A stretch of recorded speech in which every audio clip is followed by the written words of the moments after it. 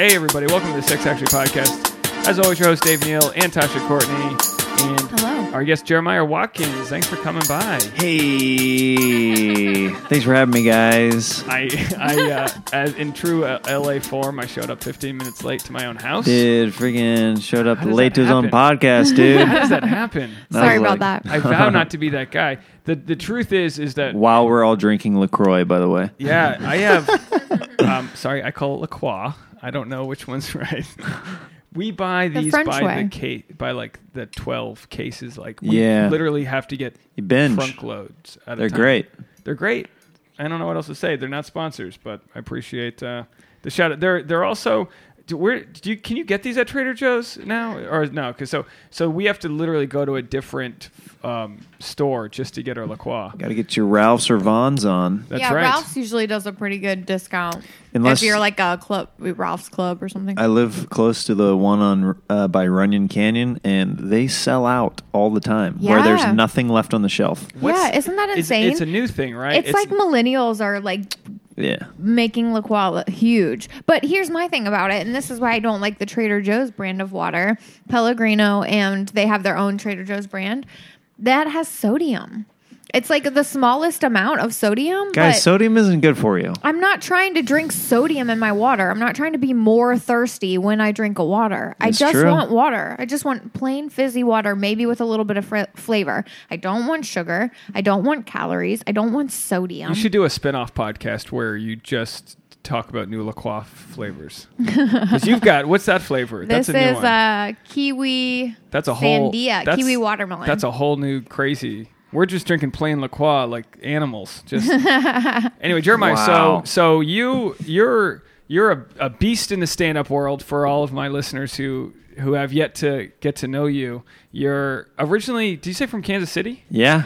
So that counts as the Midwest, I guess, right? Midwest. It doesn't get more Midwest than that. It's the center. It's literally the middle of the Western continent that is the United States. Tasha's Kentucky, so that's relatively close for us coastal not folk. really. Within 3 hours? No, it's much farther than that. Yeah.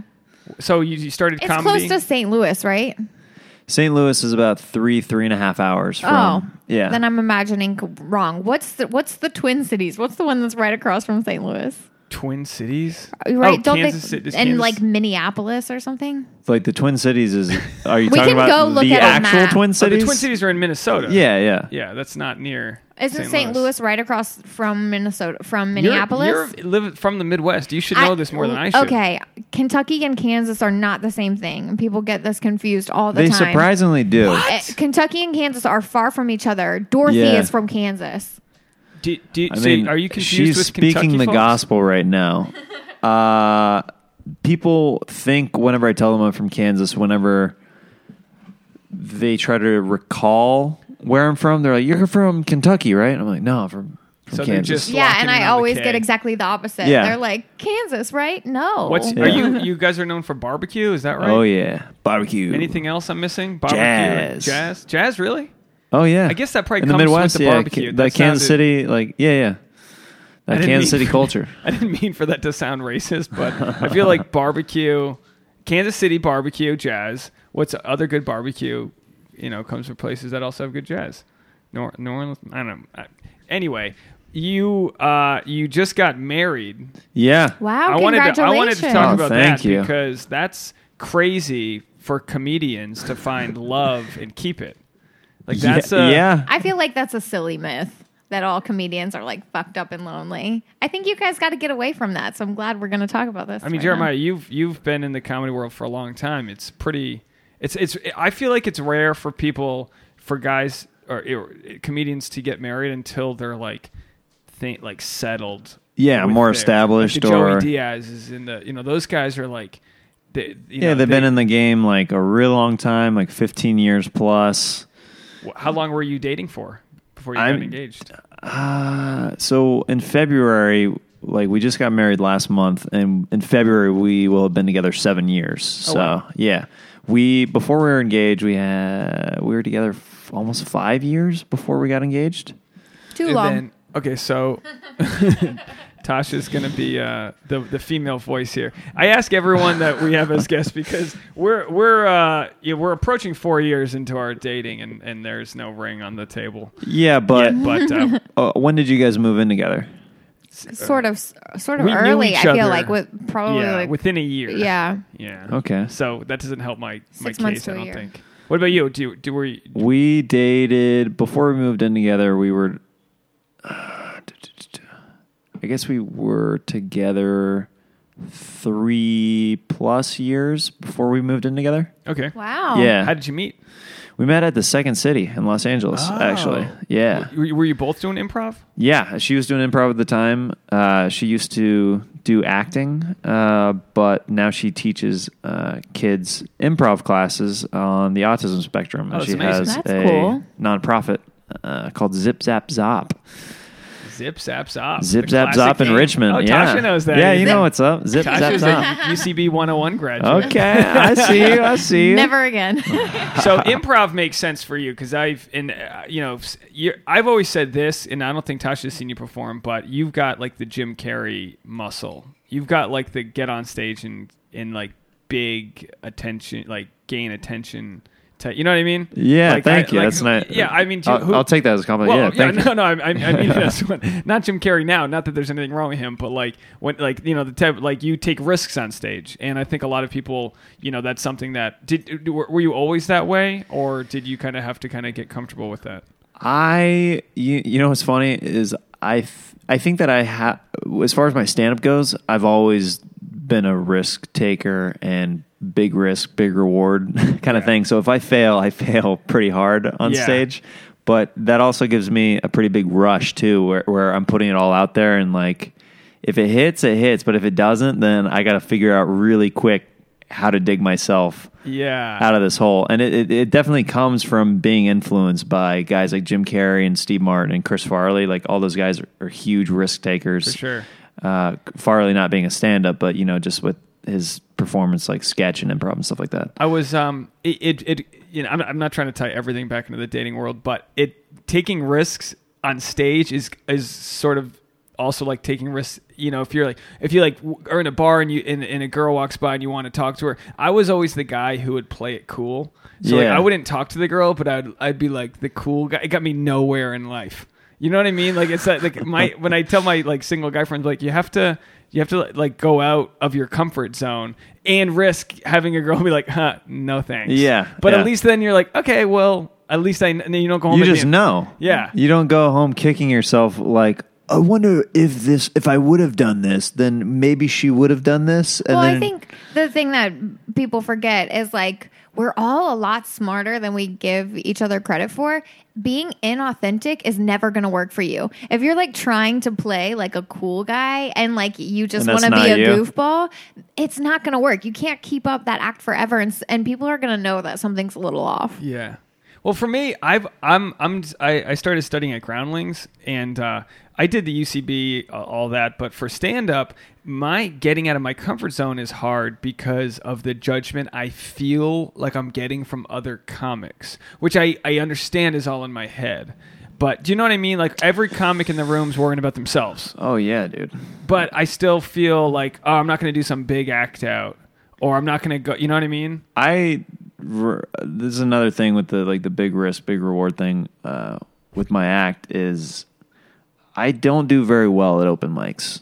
I never have done that well at open mics. And I knew that going into it, like that if I was going to do like a big style, like, or like in your face comedy never works whenever you're testing it out at an open mic. You literally have to like get those muscles up doing actual shows and stuff like that.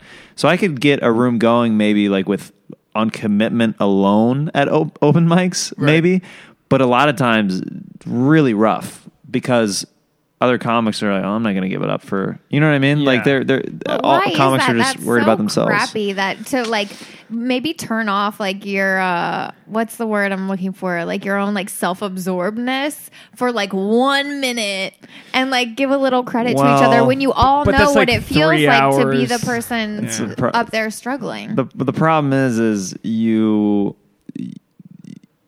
you start off that way. It's like and that, it gets beat out of you. Yeah. Because After a half hour of it's like that's what forcing like a laugh. communism's supposed to work. But that's like it's like with stand up. If everyone laughed for everybody, that's like communism. You would all support each other, but like someone takes advantage of it, and then you're like, "Fuck it." My first year of open micing, I would sit in the front row, be beaming with a smile, listening, receptive to every comedian's jokes that went up there, and would laugh if I found something genuinely funny.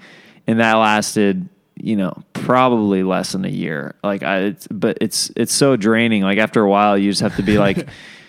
Be in your own world, and like if somebody does have a good joke, you really let go. But like everybody makes each other work for it. Obligated to laugh, everybody makes each other work for it. But it makes you a stronger comedian in a weird psychotic way because especially in LA. I mean, if you can get an LA mic going, most of the time I've found if you take that to another audience, that real audience it's going to destroy in front of it. If you can get any kind of momentum going in an open mic setting. The key is to find out how to get material going that might not pass the LA mic kind of approval. You know what I mean? Like so you don't even worry about that anymore. Well, there's also because there's also alt mics where people are laughing for the wrong reasons. They're laughing at their friends, and it's not just alt mics. I'm not labeling it just as alt mics. Just open mics in general, I've seen where if there's a scene around that mic, if it's like a regular bar mic or a regular like coffee shop or like a little theater, whatever, the same people end up going there, and then they start laughing at their friends and for the wrong reasons. Where as an outsider, you come in, you're like, what are they laughing at? Get it. And then they don't laugh whenever you go up because you're an outsider, and you're like, this defeats the whole purpose of me trying to run a set right now. I'm just trying to work out and get better at the craft. Run a set at a mic, I don't even feel like I've ever run a full set. I remember I tried like the first time I had a show at Laugh Factory. I went to a mic to like run. I was like, don't fucking sabotage yourself. Just run your set. It's not about them. It's about you. And then like 40 seconds in, I was like, oh well, fuck this. Yeah, but it's like in LA, like things that'll work at a mic might be like just saying something nostalgic or just or a pop culture reference or something like that. Yeah. There's certain buzzwords that will get you some traffic. But you have your name on the wall at the Comedy Store, which it's we've got some audience. We got a letter from a listener from Slovenia. So like they're all over the place. So like they might not know what we're talking about, but the Comedy Store in Los Angeles is probably, along with maybe the Comedy Cellar in New York, the hardest stage in the world to get on. You've got your name on the wall with all the greats. That happened just over a year ago. Yeah. And I think when comics get that, I think it's undeniable. What was that feeling like knowing that you got past there? Oh, man. So many emotions. Almost overwhelming at some points because I worked so hard to make that happen. Like I literally did a solid little over 5 years of going most nights of the week, every week, hanging out, putting in FaceTime, going up there multiple times a week, getting to know people, knowing everyone. Doing well, like so many times, doing very poorly many times too, like experimenting and growing, stuff like that. And you were going there when they had their old booker. Yeah. Tommy. Now I've been in LA for like about 4 years, so he was on he wasn't there long when I was here. But I mean, does that affect? I mean, how do you feel knowing that you're building all these connections and then the booker's no longer there? I've always wondered how, because I was never close to that process, but I was like, man, if I had put in all this time and effort to get seen and then the guy's just gone the next day. Well, it was definitely. I remember because there were some people that weren't a fan of his, for sure. And I remember I was down at the La Jolla Comedy Store, and we got a text message from somebody saying that he got fired. And the comedians around me were all ecstatic and happy, and they were chanting, "Tommy got fired."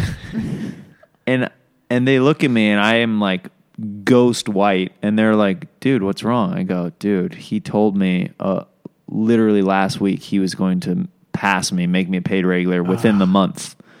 and it didn't happen, you got fired. Oh, Jesus. And a new guy comes in who's In got the pit of your stomach. who's Yeah. like got a lot of professionalism and Right. Like, So luckily, the way I've always been a half glass full kind of guy. I'm like, if it's not meant to happen right now, it'll happen when the time is right. So and I've known the new town coordinator for years. I went into his office. I was like, hey man, just for my peace of mind and my sanity, I just need to know where my standing is under kind of your new management, kind of. Like, I need to kind of know that for myself. Like, am I starting over? Because I put in a ton of time. He goes, no, I'm going to honor the time that you put in, but we are bringing back showcases. So you're going to have to showcase for me along with other potential paid regulars. And basically, he brought back showcasing for other. Oh, you said, like, I'm sorry, you for said showcasing potential for him. paid regulars. Yeah, so like no one me no and one like who a was group already- of like 5 other comics would be showcasing together, and only one of us or 2 of us would get passed at that time, like Yeah. per Right. showcase. So basically, from that time of whenever the talent coordinator got fired, it took me another 2 years before I got passed, because it took me showcasing until the 3rd time. First time I didn't get passed, second time I didn't get passed by him. Did you feel like you did your job up there on stage? And The first just laying time it out I was there? like, I was like, I get who got passed. It was Earl Skakel and Candace Thompson the first time. Okay. Earl had been going there like 15 years. Like Yeah. I'm like, he's ahead of me in this, even though it feels like I've been doing this forever. Like I've been doing this like such a long time and putting so much time in. He's ahead of me on the totem pole. You know what Sure. I mean? He's put in Yeah. more time. I'm like, I get that. And the Comedy Store always needs more funny women to be performing there. So I was like, that's great. Candace got it. Mm-hmm.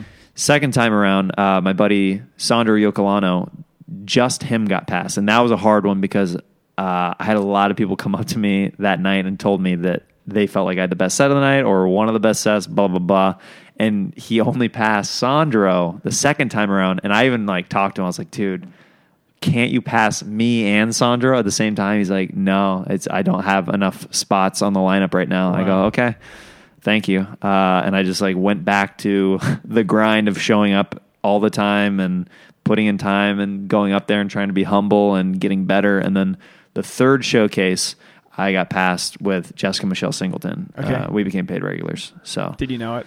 Did you like know it that night? I walked off the stage that night. I go, I do not get this tonight. I literally do not know what else I can do, because it was a great set. and you're I felt showcasing really good in- about it. in the Yeah. original room. In the original room. Tasha's only seen, actually, my first set I ever had way before we were dating. Tasha brought her boyfriend to my show in my showcase in the belly room. And that set is online somewhere, and it is horrible. I mean, I didn't bomb because it's one of those like very easy rooms Yeah. full of all of your friends and family. But I can remember where everyone was sitting, like from the stage. I have like it's seared into my brain where everyone was sitting that I knew, because we're like first. It was literally our first time on stage, other than like one mic at the haha. Mm-hmm. But she's never seen the original room or the main room. But that's where did you That's show? not true. You've been in the original Yeah, room? we stood in the back of the room and watched Liza Schlesinger. We stood in the back of the main. Okay, so wait, you stood with me? Yeah. So that must have been years ago, because I don't even think you can stand in the room anymore. It's so busy, right? So packed. We were like right next to the door, like just Yeah. trying to be as inconspicuous as possible. Yeah. Yeah, it used to while, be you could like servers were walk coming in. through. Now you got to be like around the corner. It's always so slammed. But that's wild. I mean, I can't imagine, because the original room is considered one of the hardest rooms in the country, even though it's one of the most popular. And you've got like, just Richard Pryor and just it's incredible for those if for those listening who aren't like comedy nerds. It's really interesting to me how comics like guys like Burt Kreischer talked about they were touring headliners and they weren't, and Adam the booker would be like, sorry, I don't have room for you. Kreischer got his name on the wall the same time that I did, which is crazy. Yeah. You know what I mean? He's like a powerhouse of a comedian, Yeah. and he's, like you said, been touring for years. National headliner, has a giant following, and he, it finally happened. What happens to guys that got their name on the wall 10 years ago that don't get up? Is there just a bar you have to keep? You have to like maintain that level of like showing up there and getting, Yes, there's definitely some comedians that whenever the new town coordinator came in, he had to kind of clean house of some of the older names that, like, if they're, the problem is mainly really comes down to, are you still writing? Yeah. Or are you just like resting on your laurels, right, doing jokes that worked 10 years ago? Right. If you're still doing the same act that you were doing 10 years ago. And it might murder. But also maybe you haven't also been working outside of, have you been doing anything recent on TV that keeps you current or relevant? So if you're not writing, that's the first main thing. But the second thing is like, what are you doing outside of the Comedy Store to make yourself really a viable candidate for those lineups? Because the lineups are insane. Well, you want to bring people in. It's all about bringing the audience, right? So if you're not a household name anymore, but even there, even at the store, I mean, it's so popular now that do you like when you are on the road? Is it a problem like finding an audience? I mean, you've obviously got passed at the biggest place in the world, but like, what does that get you for when you're trying to perform on the road? It gives me credibility. That's about it. Yeah. But not an audience on the road. Definitely not. Yeah. I mean, that's where it comes in, where podcasting and Instagram and YouTube and all that stuff really comes into play whenever you go on the road. For sure. Because we've done like a couple seasons of Roast Battle now, and like basically the two main things that I get recognized on the road from, like where some people will immediately know like where they know me from, or they'll come up to me after the show and be like, where do I know you from? And I'll list either Roast Battle or Kill Tony, and it's always one or the other of those. So that's just like, those are the things like you have to do, those are the things that bring in audiences, the main source for whenever I go on the road. But I'm not a headliner yet. Like, sure. I haven't had to go out on the road and be like, I'm worried about ticket sales in Cleveland this weekend. You know what I mean? I've been fortunate enough to feature for Good Buddies on the road. Like, I just went on tour with Tony Hinchcliffe for a month, and I didn't have to worry about the numbers. That's like resting on him. I'm just supporting his act, and like I'm opening and feature for him. I'm doing like 30 minutes, and then he's going out there and headlining. Right. So I've just been slowly building and just trying to get as good as possible before I have to worry about filling rooms and stuff like that, Exactly. So now, how do you balance the time? Because I mean, you talk about showing up to the Comedy Store every night for years, and I know Tasha in the back of her head's thinking, I would fucking kill my boyfriend. You know what I mean? Like, there's a extra communication that has to be made. Like, how do you guys write down your schedules, or is it just known that every night you're just not available? So no, what we do is, we originally were like, we're not going to be this couple that does this, but it became necessary. We have Google Calendars. That's what I wanted to do. I'm not doing another Tasha thing on my has phone. a hard copy paper calendar. All right, once you make the switch to digital, because I was that guy too for years. Whenever I moved out to LA, I had a paper calendar. I wrote down everything in. I would have to go home before I booked certain stuff, and it becomes ridiculous after a point. Like, she's working 3 jobs a day all over town and doesn't have it all typed into her phone. I have one of my agencies. We share like an Apple calendar, I guess, like an iPhone calendar. Yeah. But I keep her appointments in that place. But even with I forgot. It's like, it's not infallible. Her, just this morning, she was asking me about my availability for a different client. And I was like, oh, the only thing I have that day is an appointment with client A. And she was like, oh, why don't I have that in the calendar? Because it hadn't switched over. She had tried to edit, there was just a glitch, and it was it was still on Thursday instead of Wednesday. And so me having my paper calendars saved the day so that I didn't get double booked. But how much time do we waste with you being like, babe, where are you at tonight? And I'm like, I don't know. And we're texting back and forth. But it's not wasted time when you plan in advance. And that's where you're falling short. No, you're trying to put a square peg in a round hole. Jeremiah, he obviously. Right. I literally used to do what you do is a waste of time. You're being too anal right now and you're being set in your old ways. You need to update with a Google Calendar, because the amount of times that my wife and I were having to text back and forth, what is your schedule? mind-numbingly, the amount of text is ridiculous. It was every single day, like, what are you doing tonight? Yeah. And then as soon as we put it in the calendar, now she knows the weekends that I have booked out of town or the shows that I have. And what we do that works for us, we make the most out of the time that we do have together. So she made it very clear to me that Sundays are like one day out of the week is a very important day for our relationship, where she says, if I can avoid, if somebody asks me to book me on a show on a Sunday night, I'll do it, but it's not like a super busy night in comedy in general. So we spend the entire day together, eat, catch up on everything, Netflix, HBO, whatever. We spend the whole day together having like a date day, and that's like, we know for sure that we have one day out of the week. And then we see each other in passing, and we'll have dinners and breakfasts together and stuff like that. And we just make the most out of our time, and it really works out because we end up missing each other and appreciating each other's time. It's good to have something to look forward to know that you've got something on the books. We have something set aside. Yeah. And I mean, how does that work, though? If she wants to schedule you on her Google calendars, do you have to, do you accept it or decline it? Is it like she only does that whenever it's a friend's party or something that she doesn't know that I can attend, like her friend's birthday party or like a wedding or something coming up. Then we'll have to talk about it in person, obviously, for those bigger events. Yeah.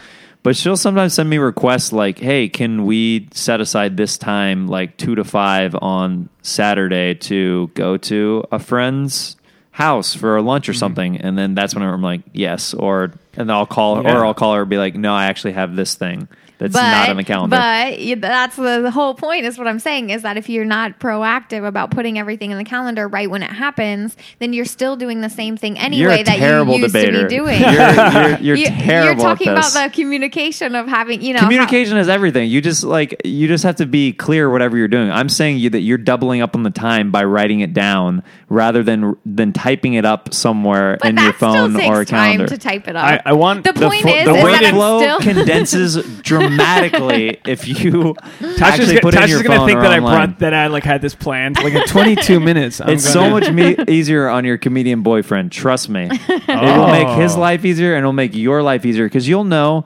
It's like you'll be able to have tabs on him without even having to ask him for it because he's putting it in his phone. It's perfect. And it'll help me stick to. I mean, look, my schedule's not crazy, but there's side jobs and there's always a lot going on. And, we're not bankers with a 9 to 5, and it's like, oh, well, I see you at 6. It's like, and then too often we'll have free time together that we didn't plan for, so then we're not super productive because it's like the free time together, fully taking advantage of it. If we know that our only day off that we're going to see each other is Saturday, and for 2 weeks straight, that's our only time we're going to get to see together. We know that we're going to take advantage of Saturday. Yeah. So how long? What? At what point were you like, all right, fuck it, we got to do this? Where you were trying to just it just became overwhelming.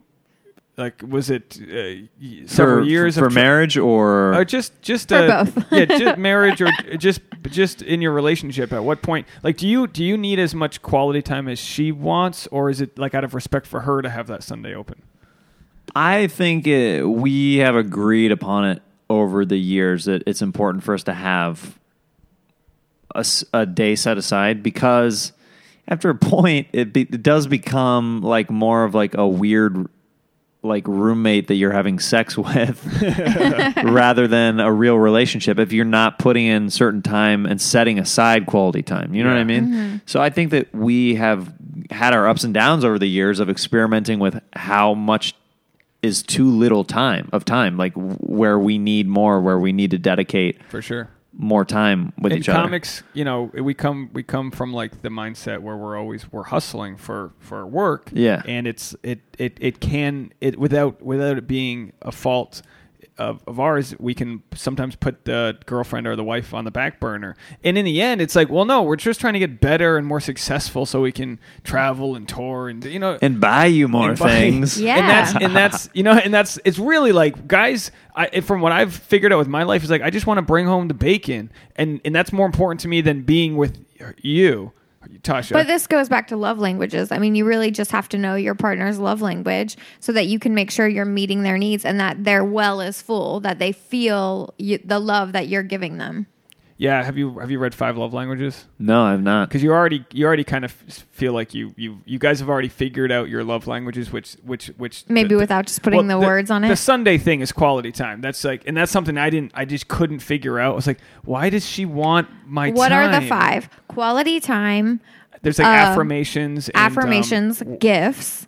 Yeah. What are the other 2 we're forgetting? It's obviously not important to me. But for me, it's not quality time. That's not. Is physical touch one? Yeah, that's yeah. Okay, so some people they need one. to be touched, and for us, it's like that's fine. But quality time. I'm never the one who's like, babe, we need to like. It's just not. I just want to be. It's not like I don't love you, and I just your tipping point, like what you need for quality time, like. I'll know before, like, once it's there. Like, I'll know, all right, Tasha's 2 days late on quality time. I need to hang out with her. She's being, she's letting me know. And I don't know, maybe I don't get enough alone time with the side jobs and doing stand-up so what would normally be quality time is me just being like, well, I'm glad Tasha's working today because I need to just go on a hike by myself. And I've had to find that out. I've had to find my own serenity so that I'm not, like, resentful or I'm not. I need to be present with her. Like, what do you do? What do you do to get out of your head and like clear your space so you don't bring shit home to your wife? This is also another thing that I've had to work on for years. I've had to work on this is remaining present whenever I do have the quality time with my wife. Like putting away the phones. Yes. We do DFT, device free time. We just put it all away so that we're not distracted and tempted to look at it. As cheesy as it sounds, it's actually pretty good. We went on our honeymoon this weekend to Lake Tahoe. Yeah. Oh, nice. How cool. Yeah, and we did a no phone weekend, and it was actually really, really nice. It's super therapeutic. You don't even realize how attached you are until you make the separation. Yeah, you start walking around. I kept feeling like my phone was vibrating, and I kept feeling that I had the phone in my pocket, and that I like reached for it multiple times while like we were on a hike, and it was ridiculous. And then once we were away from it for a couple of days, it was like, oh man, this is really freeing. Like it was That's weight great. That was lifted. What'd you guys do in Lake Tahoe? We literally just hiked, and we went. There's like a spa that we went to a couple days and just relaxed and that's amazing. And chilled. Went to restaurants. Did you go like for the long weekend, Thanksgiving and everything? Yeah, Thursday, and then we checked out on Sunday. Oh, that's great. Yeah. So you. This is what I wanted to know. Did your parents meet her parents beforehand? Like, have they ever met before? My mom met her parents, but my dad met her parents at the wedding. Oh, wow. Yeah. Were you... where's she from? She's from Northern California. Oh, okay. So like we're the same way. Where did you get married? In Danville. It's like 40 minutes east of San Francisco. Okay. Yeah. So our parents are meeting for the first time after Christmas. Her parents are flying from Kentucky to Rhode Island. And no one's nervous, but I've also had to let everyone know that, guys, we're working towards... engagement. He keeps saying there's no proposal repeatedly. But like people are asking me, my sister, her sister, your mom, my mom, everyone's, and it's like, I don't want us all to go to dinner and have this cloud or weight on our shoulders and be like, guys, I'm just letting you know this isn't some ruse or some giant surprise that I'm planning. Tasha doesn't like surprises. She's going to know from a mile away when I'm proposing. Trust me. I don't. She knows it. She knows my bank account. It's not happening. What was your strategy with proposing? Did you know for a long time? Were you 100% certain? Did you want to make sure that you guys were all on the same page? Like, tell me about that. I always get kind of scared of change. Basically. And before we moved in, that was its own obstacle. Like, just to get us moved in together, like, I was so hesitant, even though I loved her, and I was like... Why? What was your, like, worst-case scenario in your head? I think my worst-case scenario was that she was going to change into a person where that was no longer understanding of my schedule if we lived together. Like, by her, coming over and staying at my place and me going over and staying at her old apartment, we had our separate worlds enough where they weren't melding too much, if that makes sense, where I could still go out and do my schedule and see her whenever it worked out organically, but I knew that there would be more pressure if we lived together to, I guess, see each other at more times, and that kind of scared me. And so I thought that also I was nervous that she would become a woman who would like be upset with me if I'm going out at night, like, oh, you're gonna leave? Can you just stay in? What causes that feeling? Did that happen in the past with relationships, or just no? That just comes out of a fear of me hearing other comedians, just comedians over time being like, oh, my girlfriend's nagging me for doing a spot tonight. Well, it's complicated, right? And we kind of water it down to be like, oh, she can't. And it's like I've thought of this with Tasha, where I'm like, there are times when maybe I've got to go do a set or something, and she would prefer that we were doing something else. But I have to remember, well, she loves hanging out with me. That's not a bad thing. So I have to like not be defensive and be like, no, you don't get it. I just have to be like, oh, that's sweet that she does want to hang out with me. Like that part is a good feeling. It's what you do with it, I guess, or how you set expectations. Yeah, expectations is a good word. Being considerate of each other in the way that it's like, honoring your commitments. Of course, things come up last minute. If you have last minute spots or shows or whatever, people are always going to be understanding, but you have to be understanding too that like you're changing up the plan. Yeah. And I'm not, and for me, part of not setting certain plans is like, I don't know, maybe putting off disappointing. So for me, it's like, I don't want to disappoint her, my family, all these people, and I'm pulling, I'll be there. So it's almost overcommitting when I know I shouldn't sometimes. Yeah. And I guess it's like, finding out where that truth is, where you're just genuine, honest, and then you both expect people to meet you there. Expect people to be understanding when you're being genuine and honest.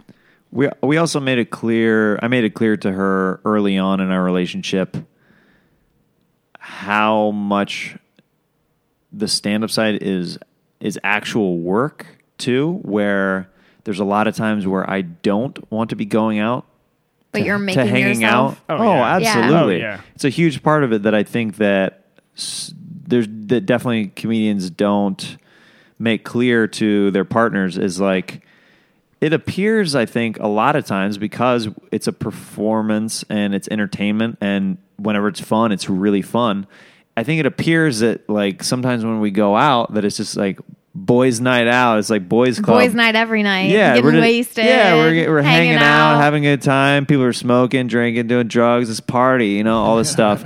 And where it's like, I've had to tell her so many times, like, I am going to hang out at this show or the spot, and I would much rather be home with you watching Netflix or something now. Would you call yourself an introvert or an extrovert? No, I'd say I'm an extrovert. An extrovert? Yeah. Yeah. I wonder about that. Like, I would never be able to force myself out every night. I force myself out maybe once. She has a hard time going out with like our really week. good friends. She's like, oh, we saw them 2 days ago. I can't. Yeah. I mean, for me, it's like, I do the same thing. I'm like, you realize I have to go, if I'm going to the Comedy Store place, to a place where I have trouble feeling accepted. It's like going to a school like where you're the new kid. Yeah. And that's something that, while I have to get over it, I also have to push through that and be like, in the last year, I mean, I've been on the West Coast for 4 years now. So in the last year, I felt way more like belonging. I can do any show that I get on. I'm going to know half the lineup at least. Yeah. And then so like we start to our little coffee break teachers meeting area is for me in Hawthorne tonight where I have to go or wherever it is. Mm-hmm. You find that the quote unquote patio kind of wherever you go. But yeah, you also have to be like, she's like, I'm literally dragging myself out, and then obviously when you get there, it's work. But for Tasha, is like if she books work, she models and does stuff in fashion. If she books work, she shows up. She's getting it's there. Us, it's like you're putting in equity, you're putting in time, you're building connections. It's like the longest internship that you don't know when it's going to end or pay off. But I mean, that's how you have to treat it. Is like that it's future work that's coming. I mean, but it does pay off. Yeah, the time that I've spent at the Comedy Store. It would sound insane if I were to tell you how many nights I have been there in the past or just to clubs in general to hang out and put in FaceTime and just literally be hanging out and with people. not to get paid. Not you to know, get paid. You add up all these hours and you think about, Not to be well, even if up I a lot was of just times. working minimum wage, what these hours would add up to. But it pays off in the future. The relationships, like being able to go on the road and stuff like that, that wouldn't have happened if I wouldn't have become friends with. You have to, you know. Does she have any? And I don't mean to put your relationship under a microscope, but I've done enough of mine to to talk about mine. But like, does she ever have a problem? Say you're doing a Cancun comedy festival. I know that's a stupid example, but like, say you're doing, New Orleans. You're featuring for someone for the weekend. Does she have like problems with certain towns where it's like, yeah, of course I'm going to go. Because like the old saying is like, you got to like you come home, you tell your girl, oh, it wasn't fun. Like they don't want to hear how much fun it was. She's pretty good about that. Like she gets it. There's a handful of times where it goes back to on the times where I can invite her and I know that it won't be weird to invite her, I will invite her. But it's also one of those things where I've told her, like, I'm not there yet. Like, whenever I'm the headliner, I can run the show and I can invite you more places. While I'm featuring, sure, I may get to do some really cool things and go to some cool places, but I'm not the guy yet. Yeah, I don't run the show. You don't make the rules. So I just went on the Impractical Jokers cruise like a week after. That's amazing. We went on that like a week after my wedding, essentially, and people were like, is your wife here? I'm like, no, she's not. Like, there literally wasn't room for her. Who'd you bunk up with? Did you have a roommate? Yeah, the guitarist, my buddy Joel from the Goddamn Comedy Jam. Great. Yeah. Did you do Goddamn Comedy Jam shows there? Yeah, we did it every night, and then I opened for Bert Kreischer on the other nights. I just know, because he just got off of his sober October. He went sober for a month, so this was like, dude, he was going hard on this cruise. Yeah, it's like when you give up carbs and then you like eat bowls of macaroni every night. Him and Ari Shafir did the first half of a podcast still like sober. So like they were 30 days in, they did 15 days of hot yoga, Bikram, and then they did and then they cut to the second half on the cruise, and there's just like two old ladies smoking. They're both like, oh yeah, like they feel like it was kind of cool to see that little experiment they had.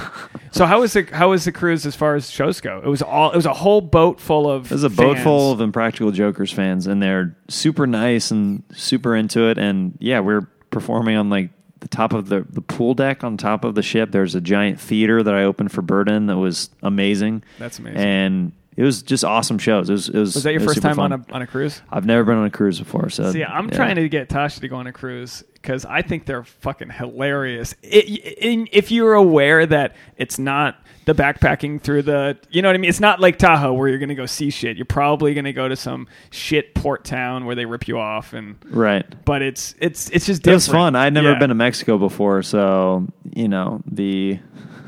where we went, it was like Costa Maya or something like that, and it was super fun. I mean, I was like, while I was there, I was like, this isn't the real Mexico, but this is a version. This is the Hollywood and Highland version of Mexico. Oh yeah, absolutely. But it was cool. I got massages on the beach and had great Mexican food. So your wife was in the like, water. All right, I get it. It's a good opportunity for you.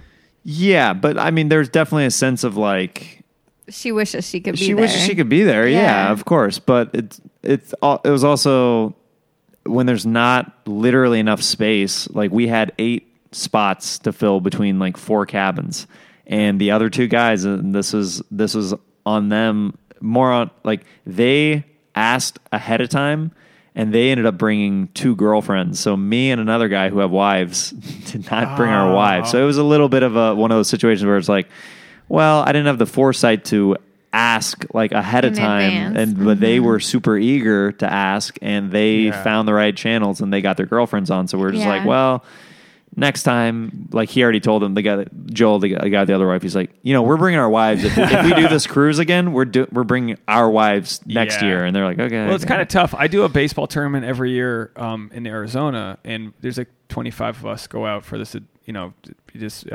adult baseball tournament, and it's like I feel like they put us up in this nice resort and all this stuff, and it's like I feel bad, but I can't be the guy who brings his girl when every guy there would want to pull that card too. It's kind of like a weird. You have to. But I don't bug you about it. No, but you'd still like to come. I mean, if you found out that like there was one girl that was on the trip, but she was like kind of paid to be there. She was working on their social media for the team or whatever. But I was like, oh fuck. When I found out there was a girl going to the thing, I was like, oh, I'm gonna look like an asshole now that there's a girl going to the baseball tournament and none of us brought our girls. But I feel like you would be so bored out of your mind seeing grown men play 9-inning doubleheader games that last forever that you were probably glad that I was out in the 110-degree heat. Yeah, I'll pass. I mean, I've had to work on certain things with my relationship over the years, also with where somebody will say, we're hanging out tonight, and I wouldn't invite my lady at the time, and then I would show up and they would have their girlfriends with them. And I'm like, dudes, why didn't you tell me? I would have brought mine. Now I look like a dick because put it in the Google Calendar. Exactly. So yeah, that was pre-Google Calendar. Well, you want to basically cover date time without coming off like it's not genuine. Like you don't want to just check the box and be like, oh, well, that filled our time for the week. Then it's like this weird. Yeah. Because like this past weekend, we actually had 2 different nights that we had kind of like double dates with friends. And I just like, I've had to get to the place and there are 2 of my best friends have moved to LA with their girlfriends. But like, I think they're all-star guys. Their girls are good. One girl we love. The other one, I don't know if she doesn't listen, was a major cunt on Thanksgiving. But it's like, I want Tasha to love my friends. I don't want there to be like people that I love that she doesn't. I want it to be able to like mix because I don't want it to be like just like relationship time versus friends time. I'm kind of like let's all go camping and get together. We'll do our private thing, but also I don't know. I just like I've always been and I think it's you like want to mix your best of both worlds. You want to put it all together. I was just the single mom, older sister, and I was so bored growing up. So bored that whenever I can get people to come together, I can't love it. We're like the biggest difference between us. I would rather hike Runyon. She would rather hike Griffith. Runyon, you see a whole bunch of people. Sure, it smells like dog piss. It's horrible. But like, I just like to see people. She likes like the fucking wilderness. And I think that's a result of women being approached by men like their whole lives versus men. We've never had that issue where people are trying to get attention from us.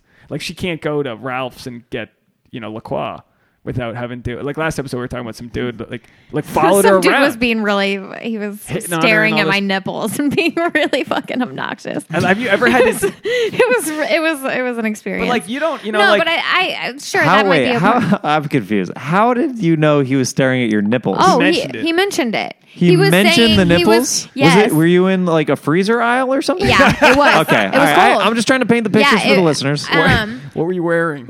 I know. No, it was chilly in the Ralph's or wherever I was. I was just running in to get water, and then I went in the beer aisle, and that's where he approached me. I was like trying to pick out a seasonal beer. He mentioned your nipples? He mentioned how he was imagining he saw them. He saw me, a few aisles away and followed me to the beer aisle and the things he was imagining. Oh, the things I was imagining when I saw the girls. Did he have an accent? No. He was a tall black guy. I already scanned her. I was like, what? I just like, what was it? 6'7" black guy. That's what he was. That's what he was. Yeah. I mean, it was a sad experience, hey, and I wish I didn't have to school grown men on manners. I just wonder if that works though. That's my thing. Whenever I hear stuff like that, I'm always like, I wonder who does that work on? Does that work on a girl? Here's the thing. It works on 1 out of 50 girls, and that's why those guys keep doing that. Yeah. It literally it's a numbers game. They're throwing it at so many women, and then one of the girls is like, okay, well, what are we going to do about this? And then they're like, jackpot! It's true. They just have to try it every single day. What was your style? Because I like I've mentioned before, I'd have to know that it's like a 95% chance that someone wanted to talk to me before I'd have to like eye contact, double eye contact. I'd have to do all those things. I was so afraid of like rejection. What were you like growing up? How did you mingle before comedy? Dude, whenever, as far as like middle school and high school goes, like I look back now that I'm older and wiser, I guess. I like I missed so many opportunities to hook up with girls like in middle school and high school, but I was you just like didn't get the I was signals. so like oblivious. And then I look back and I was like, oh, that girl was like really like putting herself out there and that kind of thing. And I just never made the advance on it because I was so, I guess, worried. Like, I guess I was so worried about what other people were thinking whenever, like, in high school and middle school, like, oh, so-and-so's dating. Did you hear about that? Like, I hated that, like, that vibe of, like, people, like, talking about other people, who they're dating, and just, like, the judgmental like nature of that. Living up to it or being a part. Yeah, just weird. Just like, I can't believe so-and-so's dating this person. Like, I just like hated that so much. So I really didn't have like many girlfriends through high school, really. Like, and I'm a special case though too, because the woman who I married is who I lost my virginity to. Interesting. Wow. Yeah. So it's a pretty unique case where I really didn't seek out. I didn't seek it out. I was so focused on, I don't know, like even in high school, like making videos and like films and sketches and stuff like that. And then like after that, like doing comedy, like I was so focused on that. But whenever I met my current wife, I was just like, I think I'm ready to start dating now. And I just like, and it's funny. Asked her to hang out, and then it, eventually we kind of put like a time frame, like how old people were, but it really is just it's a way of feeling comfortable in your own shoes. Like, it, like kind of getting through different levels of enlightenment. Like, all right, I've got that. Like, because I lost my virginity in college, and I was like looking back, I was like, oh yeah, I mean, any guy, any 15-year-old kid can, if you just ask, you know what I mean, like you.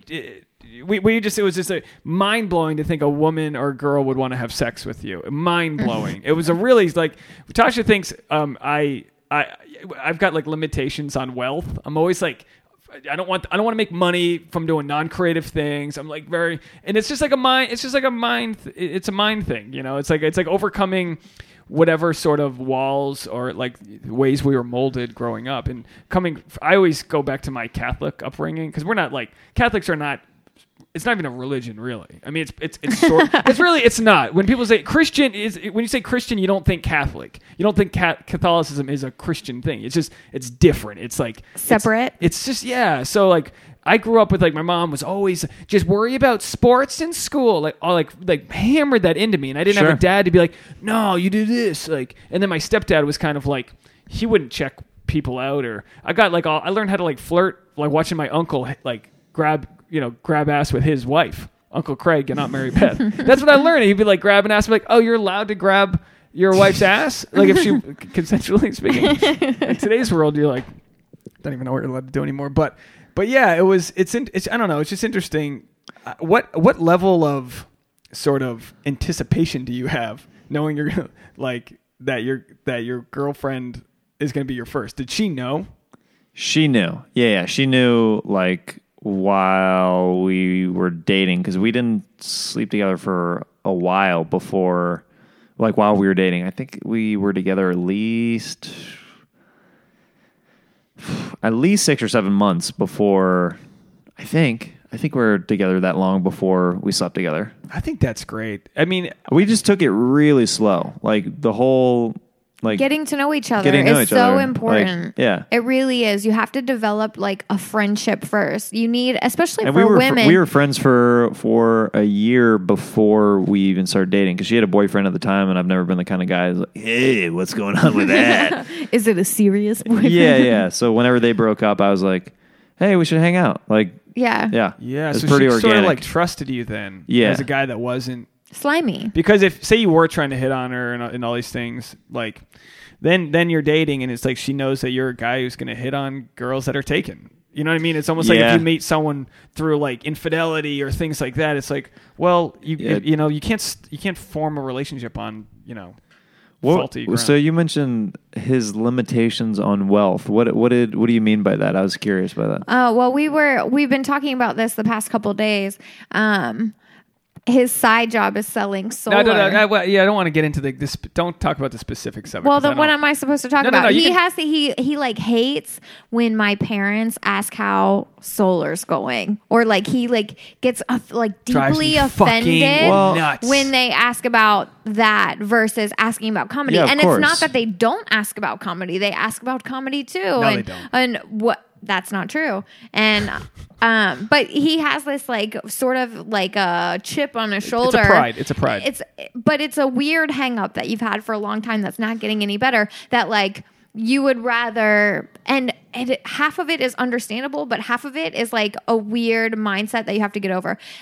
I understand that it's more exciting to make $20 set pay than it is to make a huge commission on a solar job. But I think there's still merit in being thankful for the big commission on a solar job that allows you the opportunity to pursue your dreams. You know, it's like one is not more valuable than the other. Like maybe you appreciate... I cash that check, by all means. Maybe you appreciate the creative money more, but don't demonize the money that isn't creative because it's all part of the bigger picture. So speaking on the artist side of this, I would say that I totally understand what you're saying, but where Dave is coming from, I think, is it becomes after a point if family or friends are more, if they're asking more about the side job, which is not the ideal dream, it becomes disrespectful after a point because like you've obviously communicated and shared with these family members and friends that comedy is your number one thing. Yeah. So they should be asking about that if they're being... It's not to that point. I think he just inflates it so that it feels like it's... I'll say this. I like look forward. Her family's great. They've taken us on vacations. They're really great. But they don't understand... Like we've used this analogy. Like when Tasha's done like simple background jobs. Like back in the day, I stood in on Gossip Girl, right? I stood on Gossip Girl for 2 years. So when they would see me on TV doing a bit part, you know, that's not they exciting. Go crazy for that. They love it, right? And my mom holds more merit than the ton of other work that you do. And you're so like, my mom would be like, "Oh, why aren't you doing more of that stuff?" I'm like, because it sucks, and that's not what I want to be doing. They just don't get it. So they attach on to things that they understand as non-creatives who are working in a 9-to-5 world. What I they are going to tap in to what they know and understand and can relate to, because all they want to do is relate to you. So you need to not take it like a personal attack. I don't take it personally because I think they're great people. I want to sit down and talk to them because every family's got communication barriers, and Tasha, as much as they love her, you know, like I almost think that I'm a good part of that family now, where I can kind of like bridge the gap where Tasha, you know, there's things that as an outsider I can talk to your family about that you might never have talked about, or like I accidentally swore once and I was like, oh fuck, I shouldn't, you know, like, so like, but I like look forward to sitting down with your family and kind of explaining to them the process and why it's going well and what's going right, and that's what I think that's all that they need. Yeah. It's just a little explanation. After I told my mom doing background sucks, you don't get discovered doing background. This is not something. Did she get it right away whenever you said that? No, but it takes a little time. It takes a long time. You know, and it's just explaining that like the things that are truthfully worthwhile and the things that are truly making me grow are not necessarily the being a speck on the background of someone's TV. But the other day, like on Thanksgiving, a friend of ours was like, "Oh, so you're doing solar full time?" And I was like, "Fuck no!" Like I had to immediately shut it down and be like, "I'm shutting it down for me." I met a guy yesterday. But don't you think that like reflecting on like you're talking about my parents, you're talking about somebody else mentioning it. It's like it's not them thinking that that's the only thing that you got going on. It's your own personal internal ego hang up. I need the world to know that I'm pursuing my creative life full speed, and that's fine. But like like when people they just throw this. But nobody's throwing anything. No. Hold on. Don't interrupt me. They like throw like I met this lady and she was like, "Well, I hope it works out for you." You know what I mean? Like, my fault for even mentioning it in the first place because they don't get it, and it is what. But that's it. Is that it's not about you? Well, it's a lot of naysayers, and there's a lot of negative energy out there because maybe that person is not pursuing their dream currently, and they are. maybe putting that upon you. Yeah, it's That their own that projections. they're upset with their current situation, and they're like, I hope that works out for you. Yeah. And you're like, well, thanks a lot. It is. It is. It. Yeah. I'm pursuing my dream, and I couldn't be happier. Yeah. But that's why I think that your own barrier needs to be one of positivity, because combating other people's negativity by getting hung up about it or feeling bad about it or being frustrated with it isn't productive. I think you just got to like rest in your own gratitude.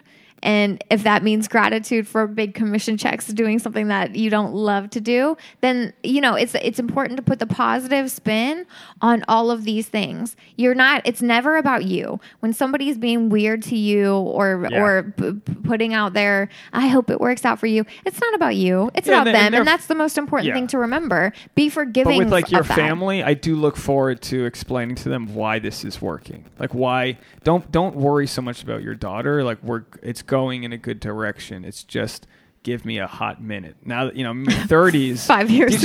Well, I'm just saying, yeah, I'm 32. Like I feel the stress of being like, guys, calm down. Like I don't want to be the most calm one around. Like it's working. So you said earlier in podcast, you said the engagement is going to happen, right?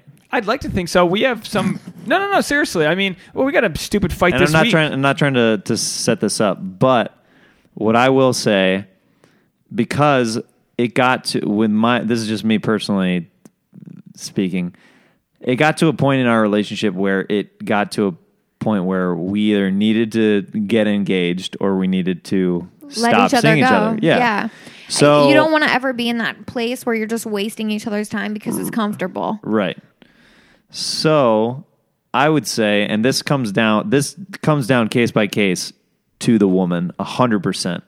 If you truly do not care about the ring, then I would say if you're planning on getting engaged, then it will chill everybody out. It chilled everybody out in my family, her family, and even in our relationship whenever we actually did get engaged, and it made things much better. And I did not get her a really nice ring because I could not afford it because I'm a broke comedian. Mm-hmm. But it comes down more to the woman in that case. It's a symbol of commitment, really, more than anything else. Right. But are you worried about having a really expensive ring? I want a really nice ring. Okay. Really? Then you need to wait then. And that's what's understandable. Listen, I've told Dave from the beginning that it's no pressure. Everyone was giving me shit today at work because they're talking again. Everybody's excited that our parents are meeting. And I repeatedly have told them an engagement's not happening. He has told me an engagement's not happening. They've been expecting us to get engaged for years now. And every time we go on vacation, I don't even know these people. They say, and if Evil my parents are going to be there, they want to know, are you going to get engaged? Every time. We've taken some great steps in the 4 years, but Dude. I'll say this, we've learned a lot and we've fought dirty and we've gotten better and we've learned a lot and we still are working that out because we're not completely calibrated. But we're good. And I think what makes me feel comfortable about our relationship as is and makes me not in a hurry is that I know that we're still working things out. And I want to be sure too. I mean, no offense, babe, but like, I'm not 100% sure maybe today. You know, it's like I have faith that we absolutely, here's the thing. I have faith that we absolutely could get through anything, but I want to know deep in my gut core. Yeah, I don't want an engagement to be like save the relationship. And I don't think that's what it is. No. Yeah. But yeah, I know what you mean. But yeah. And me not proposing definitely came out like before it got to that point, came out of me just being scared of change and everything. But I did work it out. I will give myself credit. I ended up proposing to her before she went on a bachelorette party with a bunch of her friends. And I'll tell you what, I would have been ripped a new one on that weekend if I was still in that scenario where she's like, I don't know what's going on. I don't know what's happened. Like, I could just feel all of her female friends like jumping on her side and being like, you know what, I think it's time to let him go. Because they don't have to make the decision. So it's easy for women. Like if I was the one who got to sit and wait for you to make a decision, I could be like very critical too. But we've been open and honest, and it's not going to be a surprise you get at an arena. You know what I mean? I'm not going to do that to you. It's going to be like between us. Awful. I'm not going to share it on Facebook for a year. I want everyone to find out in person. I want it to be about us. I want the wedding to be about us. I don't want it to be about like, Aunt Courtney's kids. God bless them. I love them, but like not what food they're going to be. You know what I mean? Like I want to be super selfish about it. And also, we're both aware, we've talked about it, the divorce rates are horrible. The longer we kind of like take to find ourselves, I think the better chance we have. Do you know what I mean? Yeah, definitely. Anyway, we're at an hour, and I know you probably got to get out of here. But how much yoga do you do, by the way? A small amount. Okay, I was Why? just curious. Are you religious? Not particularly. Okay, No. interesting. keep Why? asking. Yeah, take away. Because the way you carry yourself with the way that you talk, I thought that you would either be semi-religious or you do a lot of yoga or meditation or something. Why? Give me a compliment. I want to know I love what that he's means. actually talking to you like, you know what I mean? Like, this is nice to me. No, because because they're like, go. Yeah, what? Because because of the poise and confidence that you have in the statements that you're making, you've either read a lot of relationship books, or you care about it or something, or you really are just confident and cocky with I'm super cocky. Okay. No, it's true what, that what like cocky with what no, she thinks she offers? Let No, me be with- honest. I think okay. So maybe I haven't cocky's been not the reading right this word. book, Very confident. but I have been doing a little bit of discovering about a highly sensitive person, which sort of goes hand in hand with being an introvert. And one of the qualities that they talk about highly sensitive people, which I just discovered I am, is that they process very deeply. Right. And so for me, I've had lots of relationships, and even like my friendships and my work relationships, when they are working and when they're not working, I do a shit ton of reflection. I love to read. I hate to read relationship books or like self-help, but I do evaluate every conversation, every person I meet, every interaction. How many bad breakups have you been through? A lot. Okay.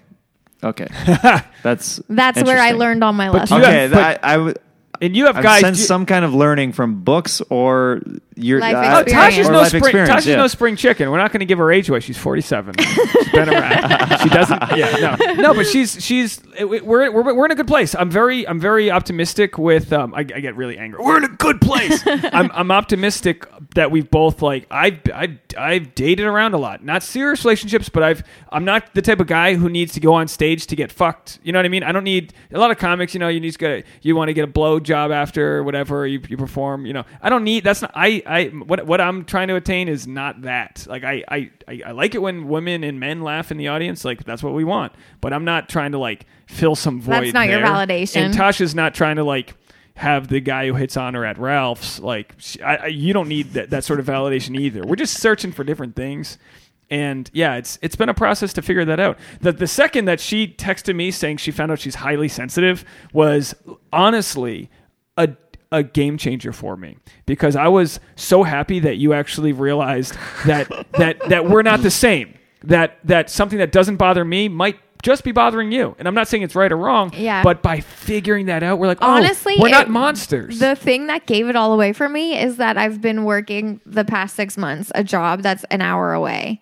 And I'm stressed at that job. I'm stressed when I get home from that job. And a big part of it is like the whole experience takes a lot longer than the jobs that I'm used to. And it's stressful to be in traffic. It's stressful to be in traffic at rush hour. And you said that you were taking a lot of it out on me. You said that to me. Or just and that I don't care, but it was so nice to hear. It was so nice to hear that, like, oh, you recognize that I was kind of like your, you know. But even if I want to be selfish about it, it's like more that I just don't want to feel that stress in my body anymore. And realizing that, like, you know, there are ways to sort of prep for these things that make you anxious.